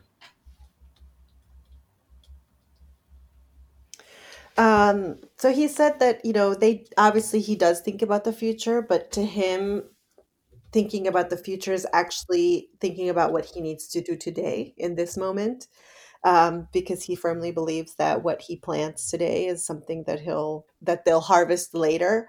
And so they've been using this pandemic to make contacts and do the online classes and all of that, because he says, he can think about travel and all of that, but really what that rests on is all of the things that he's doing right now to show his work and to show what he can do. Because he says that, it's important to realize that, he obviously, they have the potential, they have the training, they have talent, but if they're not working it every day, then obviously that's, it's not enough to just have all of that. You have to actually put it into practice. And so he thinks that for him, the most important thing is thinking about the ability to have a life where he can provide for his family and also have a good life, not in terms of material wealth or anything like that, but just to be able to say, I've accomplished something, I've accomplished my mission. And that just means really focusing on today and doing what he can to press forward and make the group, and do the work now, so that when the pandemic is over, they've got a even stronger foundation. So we know that for now, Carnival has been postponed or delayed until a later date in Sao Paulo. What's happening with Rosas? Are they on the same schedule, with rehearsals, choosing an enredo? Could he tell us about that? Então, a gente já sabe que o carnaval foi adiado e a gente não sabe se vai ter, mas você pode falar um pouco sobre o que está fazendo a Rosas, se vocês estão escolhendo enredo, se tem ensaios online, como você está vivendo a pandemia, a escola de samba? Na verdade, não tá tendo nada no Rosas, né? A gente não tá tendo nada. E como a gente não mora lá perto, a gente acaba que fica dependendo deles, né? De alguma informação. E eles não estão passando nada ainda. E a bateria também não está trabalhando. Também a gente está esperando para saber como que vai ser, se vai ter o carnaval mesmo. Mas já teve o samba. Teve uma live com os 3 sambas finalistas. Aí já escolheu o samba novo. Mas só que a gente está com esse ponto de interrogação ainda. Então, assim, enquanto lá tá parado Rosas de Ouro, esse lance de carnaval, eu e o Luquinhas, a gente está trabalhando todos os dias, diariamente, produzindo vídeos. Mas a gente está mais pensando no nosso trabalho. Porque a gente é só ritmista, né, lá no Rosas. Então, eu gostaria que a gente estivesse fazendo aulas online com os ritmistas, né, pelo menos cada naipe um dia da semana, mas só que a gente não pode fazer isso. Então, já que a gente não tem informação, não sabe o que vai acontecer, a gente procura mesmo só pensar no dueto e ficar nesse ponto de interrogação se vai ter carnaval ou não. Aí quando eles falarem que vai rolar alguma coisa, aí a gente acaba pensando um pouco mais na escola de samba. So he said that right now he's focused on DuettO because there's actually not much going on at Rosas de Ouro right now. And in fact, they don't live that close to it. And so they sort of are at the mercy of the school sharing information with them. He said that the bateria is not playing right now. There's nothing going on with them. They did pick a samba a few weeks ago. They had a live where they showed the 3 finalist sambas and they picked one. So he knows that the samba exists, but that's it right now because there's obviously not they don't know what's going to happen if there is even going to be a carnaval. And so that sort of has made him and Lucas focus on DuettO and making videos and doing tutorials and that kind of thing because and they're doing it every day. They're working every day on everything they can for DuettO because, he mentions that at Rosas, he's just a player, right? He just plays. And so they can't say, let's do online classes or online rehearsals or anything like that because that's not his role. He's not a leader. But he said that, when they get going, obviously he'll be there and then then he can think about Rosas. So for now, he's focused on what he can do for DuettO. Yeah, he posted a cool video a while back. He had taken, it looked like a GoPro, or maybe it was just a phone, and had set it up really close to himself and Lucas and had taken a 20-minute video of them playing with the samba school. It was awesome. It was because you got to hear everything they were doing. It was That's right. It was really close. Yeah, right there. Yeah, and you could see everything he was playing. It was amazing. I would like to request more of those. With the samba school, he said? With it? It was with Rosas, but it was a few months ago. A Courtney falou que você fez um vídeo onde você colocou a câmera bem perto de vocês e que o vídeo foi com a bateria de Rosas, mas que dava para ver tudo que vocês estavam fazendo porque a câmera estava bem pertinho de vocês, que ela gostaria de pedir que vocês fizessem mais desse tipo de vídeo onde dá para ver tudo que você está fazendo, porque a câmera está bem perto. Então, é que na verdade, no ensaio técnico, no desfile, eles têm os canais, a imprensa, né? Então, tem certos momentos que eles vão estar perto da gente e tem momentos que eles não vão estar. Não é uma pessoa específica que a gente põe lá para gravar. E como as bossas ficaram muito legal, então chamou a atenção da galera. As frases de repinique nas chamadas que a gente colocou, isso atraiu eles. Então, a bossa foi legal, os repinique bossa tava legal, então é automático eles ir lá e fazer essa filmagem. É normal. Todas as baterias, quando tá no recuo, ou tem uma parte da avenida que já sabem que vai sair bossa ali, que é perto das cabines dos jurados, então a imprensa já entra lá no meio, porque eles querem mostrar exatamente isso. So he says he thinks that might have been a media video, like a video that the press took. He said no, that he did when it. Oh, he did it. Não, Courtney falou que era um vídeo que você fez. Talvez ela pode mandar para você depois. Because they were like looking at the camera like really close and trying to fix it. There was like something wrong with it. So like the first like minute and a half, they're like staring straight into it. Talvez depois da conversação a Courtney pode mandar um vídeo para você que ela tá falando que ela gostou, que deu para ver a técnica, né, de pertinho. But Ah, anyway, tá. he É was porque saying são that. muitos vídeos, né? Então Yeah, acabei true. que eu não lembro. Yeah. He said he makes a lot of videos, so he doesn't remember. But he said that like he thought he might have been a press video because obviously, this year the bosses that he did got a lot of interest, because they were Right. cool. And they got a lot of media interest, and so obviously when the media is on, at Carnival, they're like super interested in filming. Yeah. The hibikis. So he thought it was that Yeah. one. So I told him that you'd send him which one you're talking about after the conversation. No, they had masks on. It's like since the pandemic, anyway, it doesn't matter. We can We'll move post on. the link. What was that, Diana? We'll post the link. Yeah. Yeah. Does he have advice for players that are at home, stuck at home, practicing? I've talked to several people who are not, they can't play with their group, so they're kind of sad and not, sort of lost a little bit. Does he have advice for people during this pandemic? Agora, sabe, com a pandemia tem muitos ritmistas, tanto no Brasil como aqui nos Estados Unidos, que talvez estão muito tristes porque não dá para tocar com os grupos, né? Que não dá para ir para os ensaios e ficar tocando com a galera e tudo isso.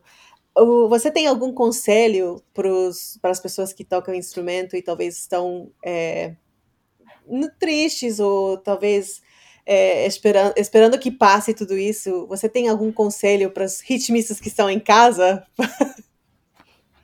Sim, na verdade, esses ritmistas que não estão conseguindo tocar, praticar, tem muitas maneiras, né? Tem muitas informações. Então, assim, tem pessoas que têm contatos, né? Tipo, comigo, com o Lucas, com outras pessoas que também são referências de outras escolas. É se informar, né? Se informar, porque não precisa ter só o instrumento em si para você praticar. Pode praticar no caderno, né? Alguma coisa que você consiga executar, mas o que eu tenho para falar é procurar informação e também ter força de vontade, né? Porque não adianta você ficar esperando a pandemia passar e também não tentar praticar, não procurar informação, né? O DuettO abriu um aulão, né? Exatamente para essas pessoas que não tá conseguindo tocar. E graças a Deus deu certo, muitas pessoas participaram e essa dica foi dada também. Talvez essas pessoas que participou do aulão, hoje eles devem estar tocando em casa, mas a gente não sabe. Mas a gente sempre tá dando dica, né, abrindo espaço, dando oportunidade para poder ajudar as pessoas e também fazer que elas se sintam bem nesse momento difícil, né? Mm-hmm. He said that, his advice is that there's many ways to practice. It doesn't mean just playing, for example, for people that might not have an instrument with them, which I think is, could be the case for some people that have instruments as, at the actual rehearsal space or with, that they don't own their own instrument. But he said that, there's more ways to evolve and to get your knowledge up than just on the instrument. It's just a matter of you looking for info, whether it's, reading, learning about the techniques, practicing on on something else. Like he talked about, just practicing on a notebook or something like that. But it's just a matter of you being motivated to search out the information, whether it's taking classes online. But that, that's there's no reason to wait for the pandemic to pass. Like, you need to learn as much as you can right now. Um, and he said that's, why they created that online class, so that people can, have something to work toward, have something to practice. Um, and also, not only that, but the opportunity to help people feel like they're part of something, in this moment where we're very isolated.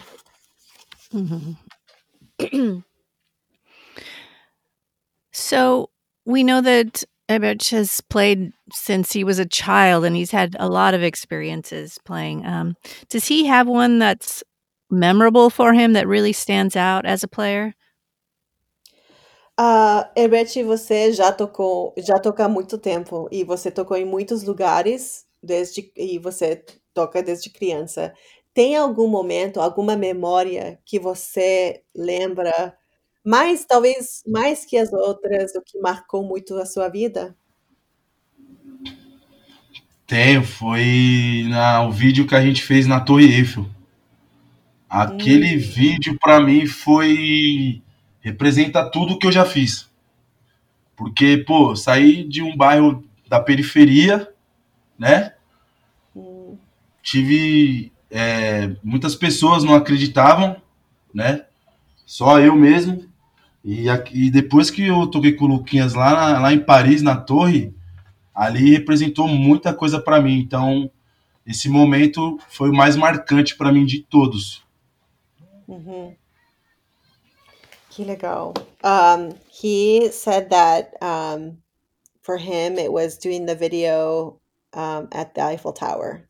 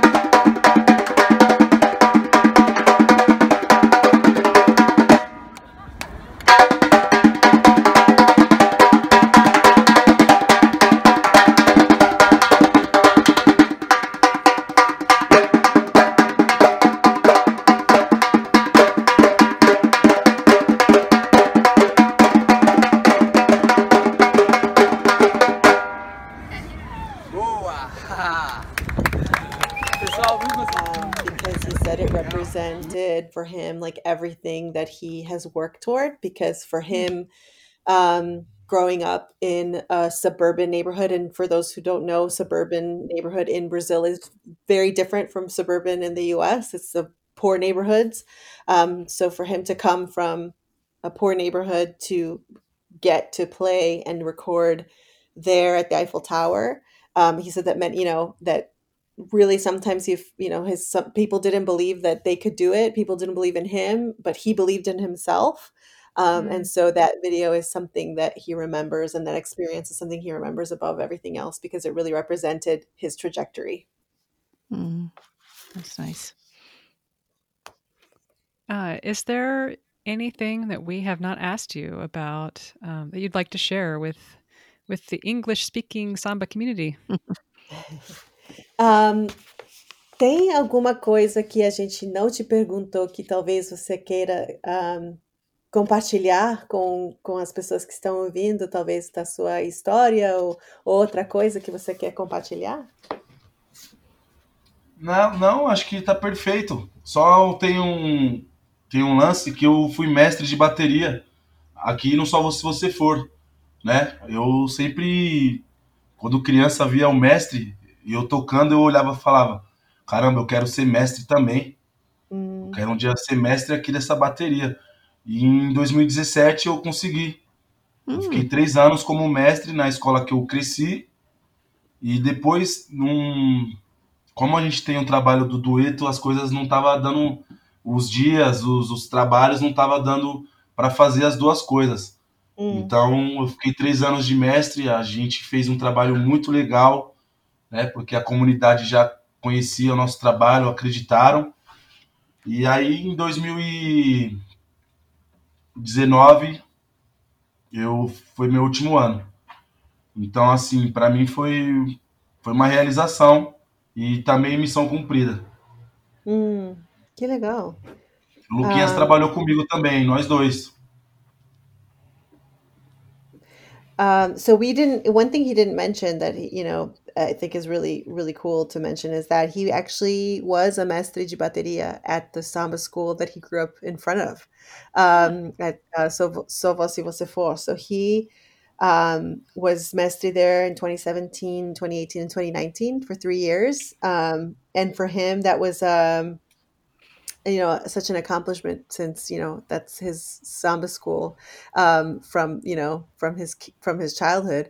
And he said that when he was little he would look at the mestre at that school and be like, one day I'm going to be a mestre, one day I'm going to be a bateria mm, director. And he did it and he accomplished it. So it's something that he's happy about because he accomplished, a dream that he had set when he was really, really young. And Lucas was there too. Lucas was part of it. And he said it was beautiful just because the community knew him, and so it was Right. like a accomplishment of a big dream that he had. So Oh, that's the really only reason that cool. he left was because he couldn't, with the DuettO and the sort of commitment was too Yeah. much, right? Like he couldn't make both of them work, and obviously he had to prioritize duetto in his group. Um, but yeah, that's a pretty cool thing to be the mestre of Yeah. the samba school that you grew up in. so cool to come full circle Full Hmm. circle, like yeah. that. Yeah. Well, thank you so much, Herbert, for sharing your story with us. Thanks for sharing your time, and Yeah. love talking to Yeah. you and Lucas. Obrigado, Herbert, por passar esse tempo com a gente, deixar a gente perguntar coisas. Foi bem interessante, foi uma conversação muito, muito legal. A gente sempre falou, quando a gente falou com o Lucas, a gente se divertiu muito. E foi uma conversa muito interessante, e foi igual com você. Foi muito interessante e obrigado pelo tempo. Eu que agradeço vocês. É muito, muito bacana. Quando eu vi quando o Luquinhas ia fazer com vocês, eu fiquei feliz também por ele, né? Que é uma oportunidade. E depois que vocês falaram que eu ia participar também, eu fiquei feliz demais também. Mm. Então, eu e o Lucas, a gente está muito feliz e muito agradecido pela oportunidade que vocês deram para a gente estar fazendo essa entrevista. E quando precisar, pode chamar a gente, perguntar. E espero um dia poder conhecer vocês também pessoalmente. Que a Mhm. gente já tem uma amizade, né, na verdade. E a Mhm. gente Sim, precisa tocar junto algum dia, se Deus quiser. sim, eu sei que a gente vai se conhecer depois de tudo isso passar, a gente vai passar um tempo lá no Brasil In que Sao Paulo. eu em São Paulo, né? Sim. Um, he said he's the one that's grateful for the opportunity. He said that when Lucas told him about him doing the interview, he was really happy, and then when he got invited, he was super ecstatic to do it, and he's just really happy to share his story, and that hopefully after everything we'll come to Brazil and play together and get to know each other now that we have a friendship too. So that's, Yeah. I hope that they come to the United States. They bring both of them individually and together bring such a positive energy to Mhm. to everything that they do in a world that can sometimes be ego driven. They both bring such an amount of happiness and goofiness and Totally. love and fun. It's just I love their energy. Just thank you so Yeah. much for going for your dreams and being who you are, because we all benefit from that. Mhm. Yeah. Sorry, was that too much, Oh. Sylvia? No, I love that. No, I love it. A Courtney falou que a gente espera que vocês possam vir para cá, para os Estados Unidos, porque o que ela fala que foi a coisa que ela, ou é a coisa que ela mais gosta de vocês, é que, um, sabe, vocês são muito talentosos, têm um talento muito grande, e talvez esse mundo na percussão, que a gente também conhece muitas pessoas, que talvez é uma coisa de ego, né? Que você tem talento e já tem um ego, talvez, sabe, um jeito de ser. E vocês são pessoas que são bem legais, a energia de vocês é bem bonita, uma amizade bem legal e uma energia positiva, né? Que às vezes é difícil de encontrar. E que ela ama a sua energia. E a gente espera que a gente possa aprender de vocês, talvez aqui, talvez lá, mas ela queria que vocês soubessem isso. Ah, muito legal saber disso. A gente leva isso com a gente também, né? Passar para as pessoas a energia boa, né? Lá na Europa mesmo, quando a gente foi trabalhar lá, eles eram muito frios, né? Pouco dava risada, meio inseguro. E ali, em 20 minutos de aula, a gente transformava eles. Fazia eles pular, gritar, contar. Então, a gente sempre vai levar isso, tanto perto, no presencial, quanto de longe também. Que é importante para tocar qualquer tipo de instrumento, a gente precisa estar feliz, né? É um momento de felicidade, de alegria. Então, assim, a gente vai sempre passar isso para as pessoas quando a gente puder. Muito obrigado pelas palavras. He says thank you for the words, and that that's one of their principal ideas is to pass along that positive energy. He talked about, the fact that when they've gone to Europe, sometimes, they get to the class and everybody's very serious, and people are sort of like nervous because they don't know what's going to happen and if they can keep up and that kind of thing, which I know I've experienced that, workshops before where like Sure, the yeah. anxiety, is there. And he says that within 20 minutes, they've got them, jumping and screaming and, the positive energy to sort of get that nervousness away. Because for them, like the biggest thing is to pass along, happiness and joy through their music. That's great. Well, we'll continue to support them however we can, and send their videos and everything, because we love reposting. Nice. A gente vai seguir apoiando vocês como a gente possa. Então, se vocês têm vídeos e tudo isso, manda pra gente que a gente posta no Facebook, tanto como o Instagram. Pode mandar que a gente quer apoiar vocês, que a gente gosta de vocês muito. Muito obrigado, a gente manda sim. E a gente também manda vídeo pra gente, informações, o que precisar também. A gente também está apoiando vocês, que espero que esse trabalho que vocês fazem cresça muito, porque tem muitas pessoas talentosas também. Então é muito legal ver vocês dando oportunidade para a galera, né, para os jovens. E a gente também muito feliz de ter essa conexão com vocês. Oh. He said that they will, and that you guys can send, information too, because he hopes that this your project grows, because there's so many talented people out there, who play percussion, who I'm sure would love to share their stories too. So, yeah, it's a love fest, as it was.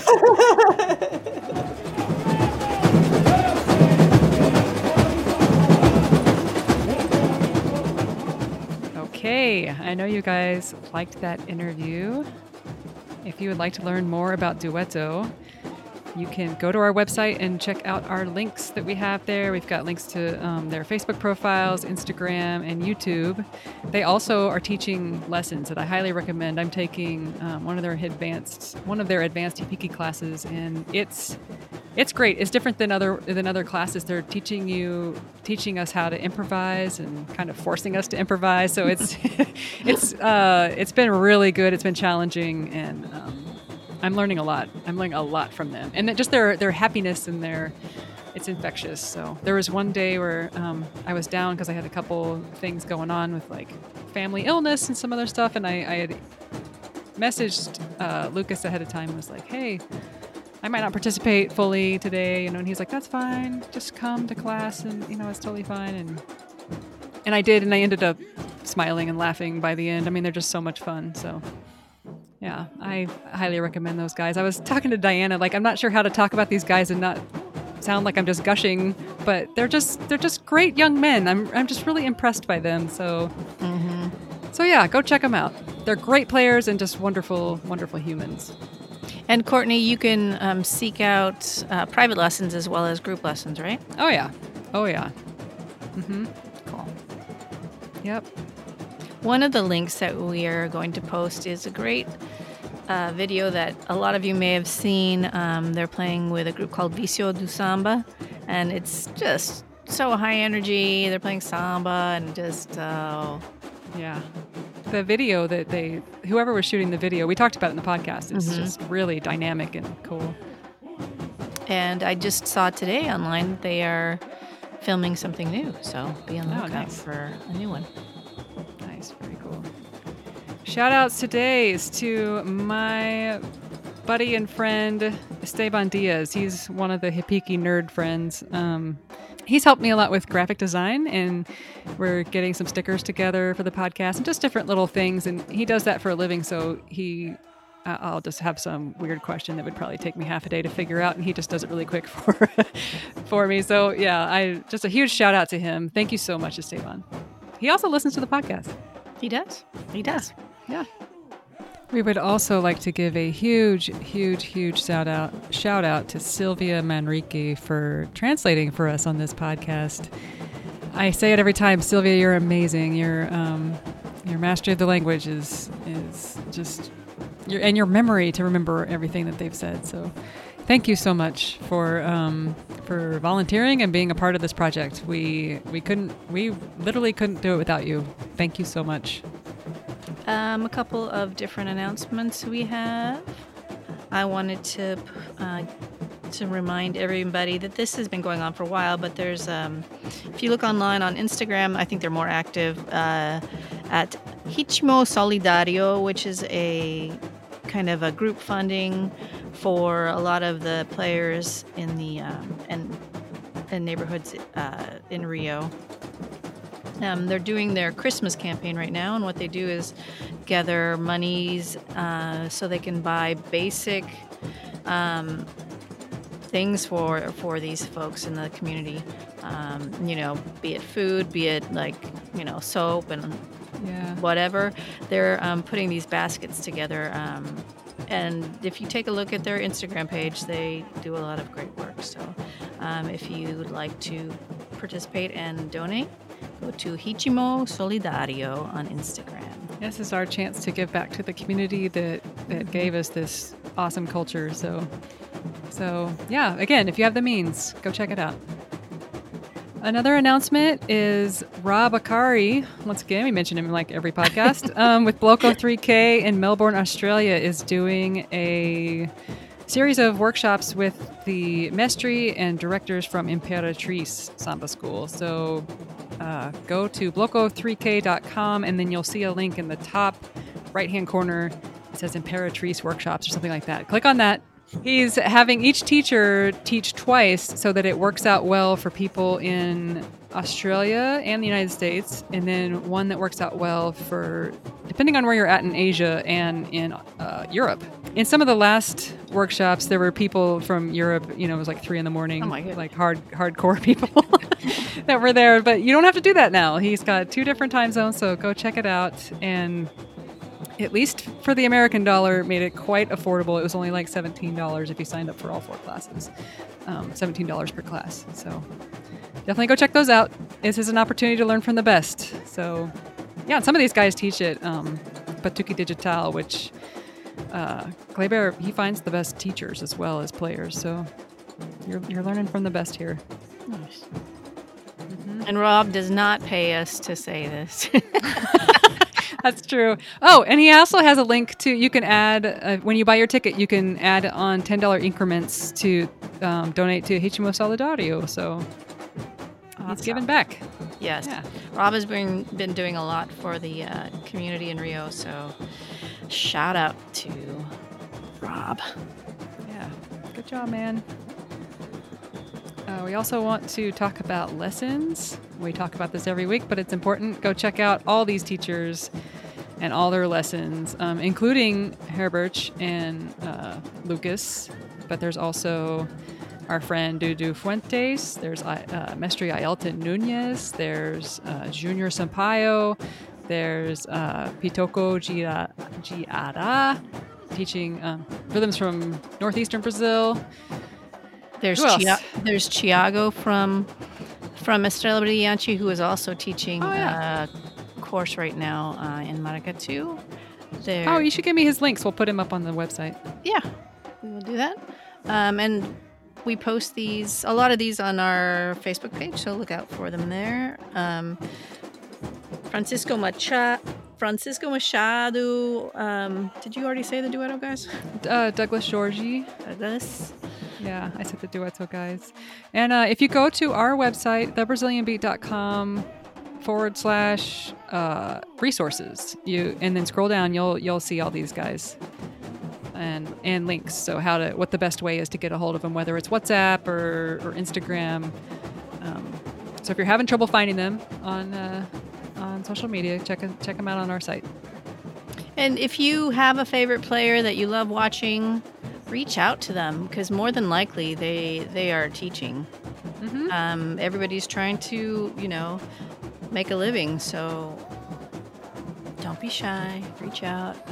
Yeah. And support your local sambista or your international sambista, as it may be. Yeah. And it's always good to make